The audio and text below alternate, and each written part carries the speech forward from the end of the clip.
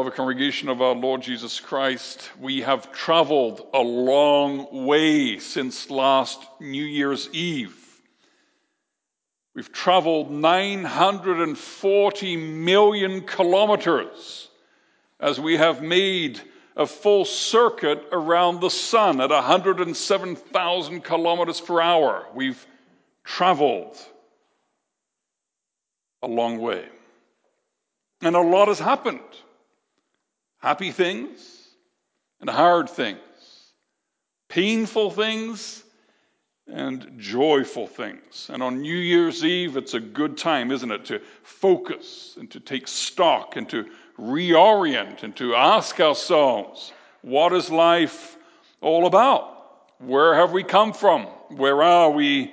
Where are we going? What is to be our focus in this new year?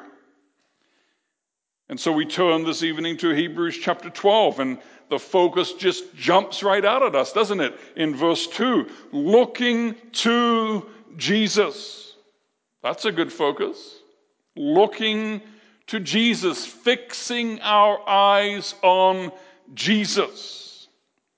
But as we look at the two verses that make up our text, it's not just about looking to Jesus, but there's talk about clouds of witnesses and running and perfecting and founding faith and the throne of God. And what does that all have to do with each other? What does this all mean?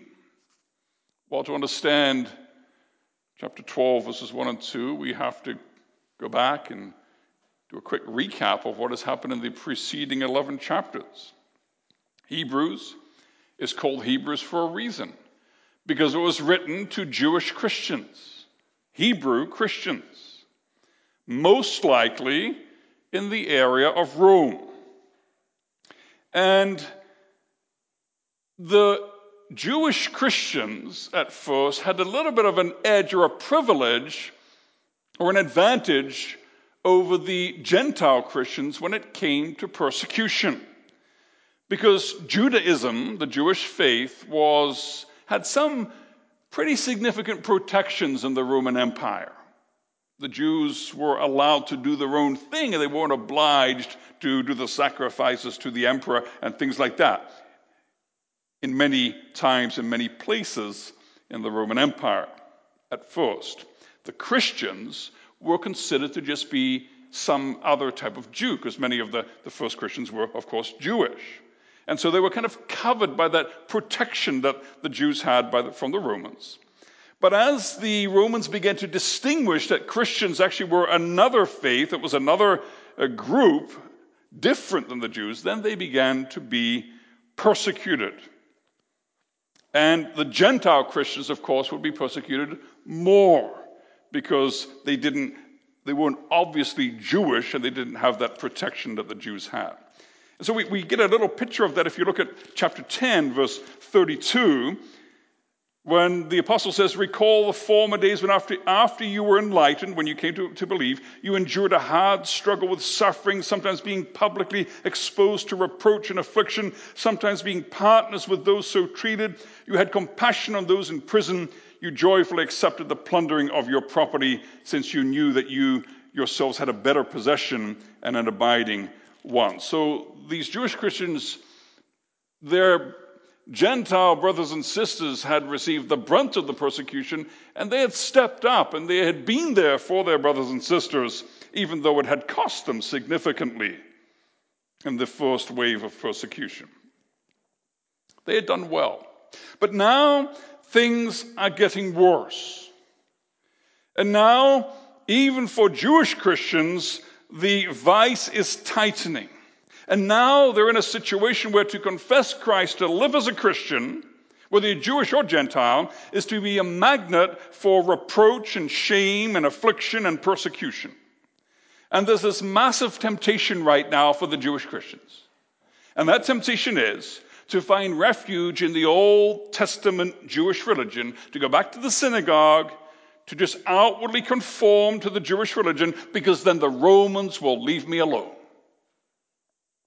I know the Messiah has come. I know Jesus is my Savior. I know He died on the cross.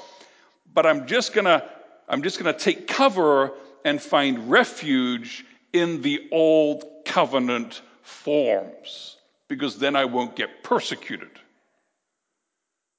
And the whole book of Hebrews is basically a written down sermon, and there are reasons for that in the language of the book that I don't have time to get into right now, but I do believe that it's a sermon that was written down.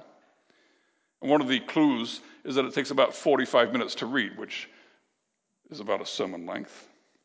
So it's a written sermon, it's written down, and it's written to these Jews who are facing this temptation.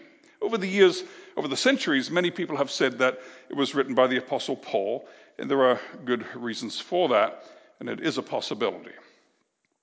And what this book is telling the Jewish Christians is this: you can't go back. Remember from the sermon on Galatians, the caterpillar goes into the cocoon, and after a while, the caterpillar comes out of the cocoon as a butterfly, and it can't go back, because if you try to stuff the butterfly back into the cocoon, you just get broken wings and butterfly guts. It's ugly. It doesn't work.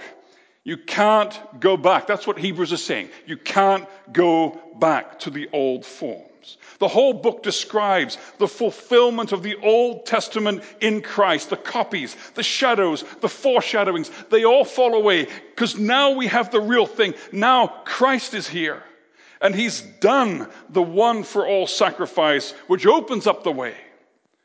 And so the climax of this book is there in Hebrews 10, verse 19. Christ has fulfilled all of the Old Testament ceremonies and foreshadowings, and he's opened the way back to the Father. He's paid the price. He's brought the sacrifice for the first time since the fall.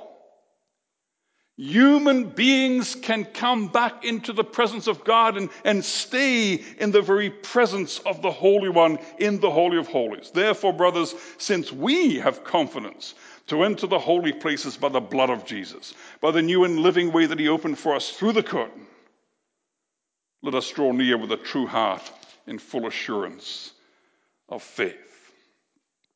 Sin has been paid for.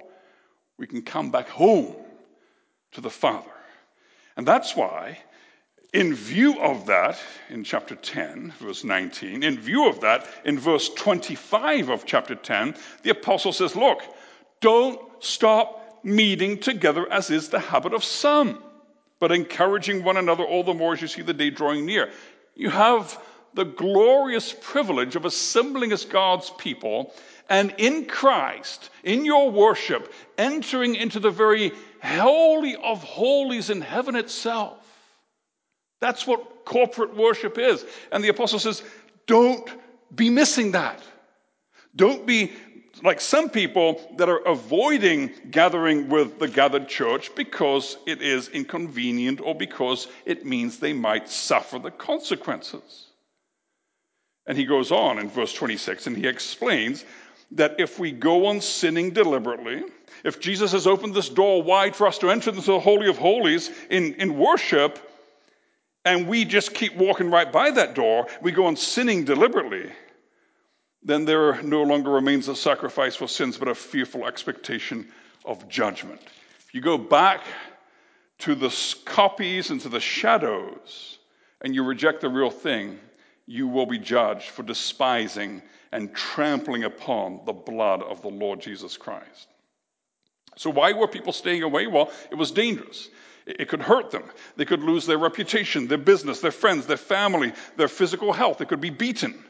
They could be deprived of things. They could lose their property. And so it was a massive temptation to just give a pinch of incense to the emperor, or just a slice of the circumcising knife for the boys, to just look like we were in a safe and accepted religion. Keep your head down. Don't call attention to yourself. Just do the things that keep the world happy, and we can worship Jesus in our hearts. And the apostle says you can't do that. You can't do that. That's not an option. You can't go back. There is no going back. You must keep going. You have to have faith. And faith is holding on to Christ. And faith is following Christ. Even when in the world's eyes it is the height of folly, when it's crazy, when it's a bad investment, when it is guaranteed pain and suffering, you must have faith. You must go on. What does the scripture tell us? It tells us that serving Christ, that having faith, that following Christ comes with a cost. Everyone, says the apostle, everyone who desires to live a godly life will be persecuted. Through many tribulations we enter the kingdom of heaven, says the scripture. And the question is it worth it? Is it worth it to follow Christ when it hurts? Is it worth it to follow Christ when we lose things and health and freedom and perhaps our lives? And so the apostle launches in chapter 11 into a long list of people that live by this faith to which he is calling the people he's writing to or preaching to. There's a long list of people there in chapter 11. We read it. They were still in the shadows of the Old Testament, but they were looking for the Messiah. They were looking for the Christ. And their faith brought them to great victories and through great terrible sufferings. And they fixed their faith on Christ. They waited for the Messiah. They looked to the coming of Jesus. Just one example, because there were many of them, but you look at verse 24 and 25 of chapter 11. Moses was brought up in the palace of Pharaoh. He was a prince of Egypt. He could live the life. He could do whatever he wanted and have whatever he wanted, but he refused. Chose rather to be mistreated with the people of God than to enjoy the fleeting pleasures of sin. He considered the reproach of Christ greater wealth than the treasures of Egypt, for he was looking to the reward. That's what faith does. Faith takes the way that the world does their accounting and their evaluation of what's worth investing in and what's not worth investing in, and turns it totally upside down and inside out. Faith leads us to hold on to things at all costs so that the world marvels at what they consider our foolishness. That's what faith does. And so the apostle's saying to these Jews that he's writing to, these Christian Jews, if they were able to do that when they were still in the shadows of the Old Testament, what about you? You know the real thing. You know that Christ has come. You know that the work is done. You know that the curtain has been ripped in the temple. You know that the power of sin has been broken. You know that the victory has been secured. And you have all these witnesses. This great cloud of witnesses, their lives are preaching to you that it's worth giving up everything to follow the Messiah. Now, when we look at these words, we're surrounded by so great a cloud of witnesses, we ought not to think of us living our lives and the saints in heaven peering down through the clouds and saying, yay, keep going, we're rooting for you here. That's not how it works. The saints in heaven have better things to do than to look down and see what's going on in our lives. They're in the presence of the Savior and they focus on Him. So that's not the way it is. It's not in the stands where they're looking down at us. But the word witness here is the idea of someone who gives a testimony. Their lives are testimonies, just like Abel. He's dead, but his blood still speaks. And so their lives, their biographies, testify to us. And what do their lives say to us? Their lives say to us, keep on going. No matter how much it hurts, no matter how much it costs, it's worth it. Keep on going and keep on keeping on going. And there's a cloud of witnesses. Now, the word cloud here, the Greek has different words for cloud. There's a word for one little cloud, and there's a word for a big, huge mass of clouds, and that's the word that we have in the text here. It's not just one little cloud. There's this massive, huge mass of clouds. There's a sky full of clouds. This cloud of witnesses, the saints who have gone before us. And that's why brothers and sisters, it's eminently edifying to read the biographies of saints. They're part of that cloud of witnesses that has gone before us and paid the price to follow Jesus. So the apostle's saying, listen, you need to endure. You need to persevere. You need to keep going. And he uses the metaphor of running a race. He says you need to run the race, look at the end of verse 1, run with endurance the race that is set before us. And how? How are we to persevere in that race? Well, we have to do that laying aside every weight and sin which clings so closely. Now, we often read this and we think that refers to those besetting sins, those favorite little sins that we tend to make these pet sins that we hold on to, we don't want to let go of, and that includes them. But it's just sin in general. Sin in general is this weight, this sticky, heavy thing which drags us down and slows us down as we sprint, as we try to run, but then often the running is kind of hobbling, as we try to go in the direction of the heavenly city.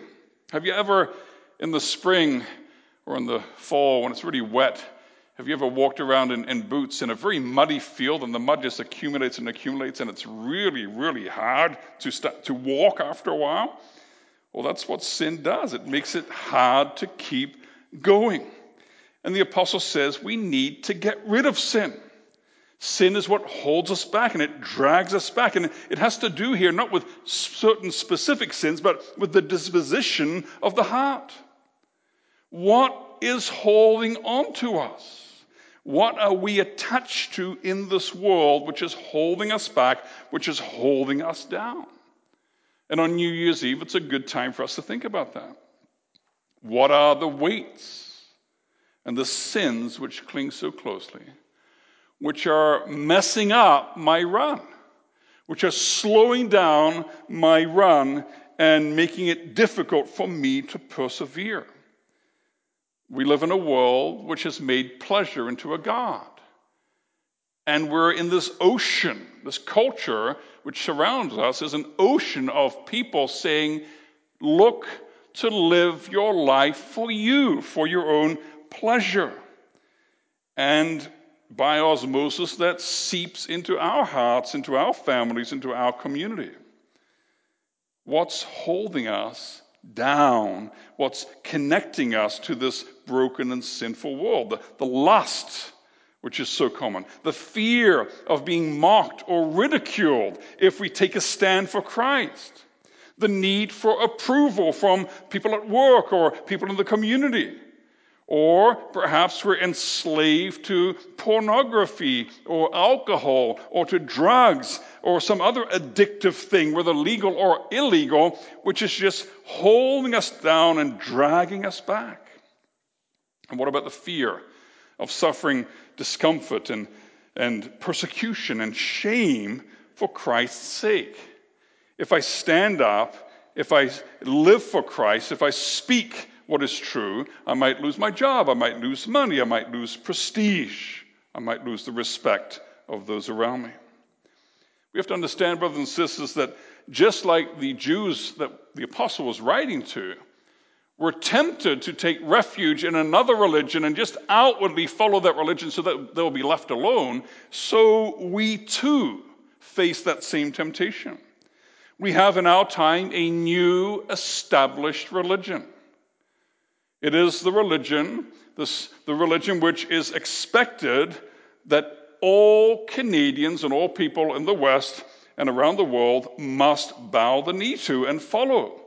And this religion is a religion which says that our identity is found in who we choose to be, what we make of ourselves. This religion is centered on our sexuality and our sexual choices, our sexual identity.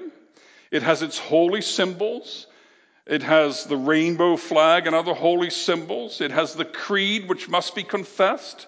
It has its bloody sacraments of abortion and mutilating operations which seek to change people's appearance from one sex to another. We have in our days a new religion where man makes himself God and makes himself after his own image. And this religion has been in the works for centuries and is coming to full expression in our days. Now, back in the time of the book of the Hebrews, the Romans considered Christians dangerous people. Christians were atheists. They didn't serve the Roman gods. They were dangerous for the state because they didn't serve the Roman gods, and therefore the gods would be angry with the Roman Empire. And Christians were often called haters of the human race.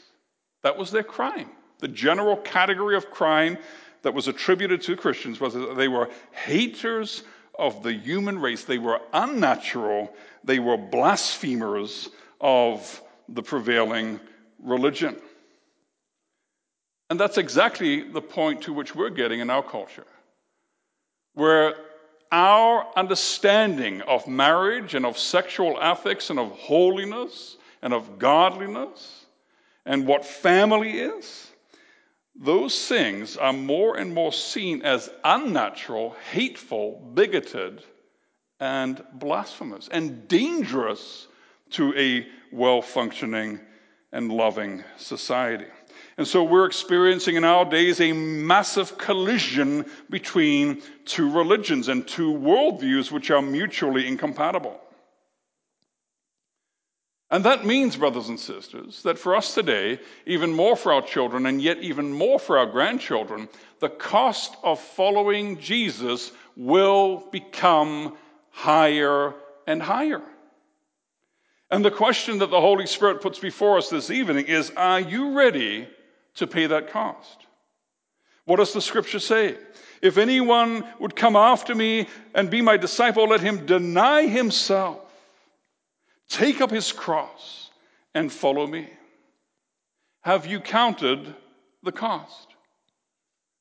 Lot's wife was running to be saved from the judgment of God. But her heart was tied to the things of this world. She was leaving behind a lot of comfort and friends and pleasures and material goods, and she just couldn't bear it, so she stopped and she turned around. And she was destroyed. That's what happens, brothers and sisters. If our heart is tied to the things of this earth, this life, that can kill you. Many of us are already assailed by temptation. We already are heavily pressured to just give that pinch of incense to the gods of this age. Maybe it's something that happens at work, some diversity training where you're supposed to just repeat the catechism of the LGBTQ plus religion. And you don't want to lose your job. And you don't want to seem like a bigot and a hateful person. Who wants to seem like that? And so you're heavily pressured to recite falsehoods as if they are truths. And the devil says, well, just repeat the words. You don't have to believe them. Just repeat the words of the creed of the religion of our time. Keep your true faith safely tucked away in your heart. And just externally conform to the religious expectations of our society so you don't suffer the consequences. And the apostle says, no, you can't do that. You must lay aside every weight. You got to cut those things away out of your life. You must get rid of those things which cling so closely. You must say no to sin, and you must run. With endurance, you must run with perseverance the race set before you, because God has set the course for you, and you must run it. The word race here, you see it there in the end of verse 1. The word in Greek refers to an athletic contest or a struggle or a fight. And in Greek, the word is agon, and we get the English word agony. So it is a struggle It is a strife. It is an agonizing. It is a great contest which requires all of our energy. And some of us fight that contest. Some of us run that race.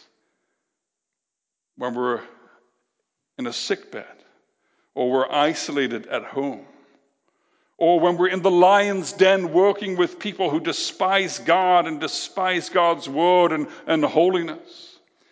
We may be running the race as we live a life of chronic pain, or when we're fighting and dealing with the pain of relationships that are broken because loved ones have turned away from the Lord Jesus Christ. We may be running that race as we have to say no to a boyfriend who is not a believer in the Lord Jesus Christ. There are all different ways in which we are assailed and which we are tempted and which sin tries to drag us back. But the apostle said, you got to run the race with endurance. You got to persevere. It's not easy, but you got to keep going. And then when you keep going, you've got to keep on going, keeping on going, looking to Jesus. You see, that's the answer. Looking to Jesus. Because someone has run this course before us. Someone has gone through this before. Someone has walked this path before us. And it was not easy for him either. It was hard. It was crushing. It made him sweat drops as if of blood in the Garden of Gethsemane. It made him stumble under the weight of the cross. It made him cry out to his Father, oh, if it be possible, let this cup pass from me. It made him weep at the graveside of his beloved friend. He suffered. It was hard, but he endured. He persevered. And he conquered, and he has overcome, and he despised the shame for the joy that is set before him. He endured the cross for the joy set before him. He kept his eye on the prize, and he got to the finish line. So Jesus is not asking you to do anything that he hasn't done. But more than that, because if that's all he was doing, if Jesus was asking us, well, I've done this, why don't you do this too? We'll say, Lord, how are we supposed to do? You are a true man, but you're also a true God. We can't be expected to be called to do what you have done. But then look how the apostle refers to Jesus. He is who? The founder and perfecter of our faith. We can also translate the author and the finisher of our faith. And it reminds us of what Paul writes to the Philippians. He who began a good work in you will bring it to completion. He is the author of our faith. He comes into our broken, sinful, rebellious hearts. He sweetly changes us by the power of his Holy Spirit. He regenerates us. He gives us the faith as a gift, the faith that we need. That's why we believe. Not because we're so smart, not because we're better than other people, but because the Lord Jesus has had mercy on us in our unworthiness. He's the author of our faith. And he is the completer or the finisher of our faith. If we get to the finish line, not because we're so smart, not because we're so holy, not because we did the right thing, but because the power of the Spirit of God kept us going, helped us to persevere, helped us to endure, helped us to fight against sin, kept on bringing us back to the blood of Christ, the blood of the Lamb, and finally brought us across the finish line into the heavenly city. It is he who began things in our lives, he who gives us faith, he who finishes our faith by bringing us back home. And the one who does this is Jesus, seated at the right hand of the throne of God. Victorious Lord Jesus. Sovereign King Jesus. King of kings, Lord of lords. He is there in the presence of the Father, in eternal and infinite joy. All the pain, all the suffering, all the affliction, all the bleeding, all the being crushed, all the hurt. Nothing compared to what the last Adam now enjoys in the presence of God the Father. And he is our elder brother, Jesus. And he is home with the Father. And he is saying to us, come, my beloved brother, my beloved sister, I will bring you home with me. Run the race set before you. Keep going with endurance. Keep on keeping on going. I will bring you home through all the hurt and the pain, and the fear, and the temptation, and all the attacks of the enemy. I will bring you to the finish line. When you will see me face to face, you will see the glory of God in the face of the Lord Jesus Christ. And then will come the day and the moment. And we read about it as we look in verse 22 and following. Then will come the day when we come to Mount Zion. We come to the city of the living God, the heavenly Jerusalem, that city with foundations, whose builder and designer is God. When we will come to the innumerable angels and the festal gathering, the assembly of the firstborn, to God, the judge of all, to the spirits of the righteous made perfect, and to Jesus. Can you imagine that day? The day when all the pain is gone. When he wipes every tear from our eyes. And when we come into the new heavens and the new earth, and the angels are singing the glory of God, and we see him. We see those hands that were pierced for us. We see that side that bled for us. And our older brother welcomes us home. Glory forever. Life forever. Joy forever. Apparently, I've heard that Jewish people sometimes toast each other saying, next year, Jerusalem, with a desire to be in Jerusalem. And that's a toast that we can make as well with an even deeper meaning. Next year, Jerusalem. May next year, the year 2021, be the year in which we can sing those glorious words. The hope of faith shall not deceive us. The Savior's words are true and sure. Our friends on earth may fail and leave us, but Jesus' faithfulness endures. Who limits his dominion ever? He rules creation from on high. All that his love and grace endeavor shall him his power not deny. That hope must soften all our sorrow. Come, fellow pilgrims, heads then high. For those who bide salvation's morrow, the hills are level, seas are dry. Oh, blessedness above all measure. Oh, joy when once all grief is banned. There is our heart. There is our treasure when we are in the promised land. Amen.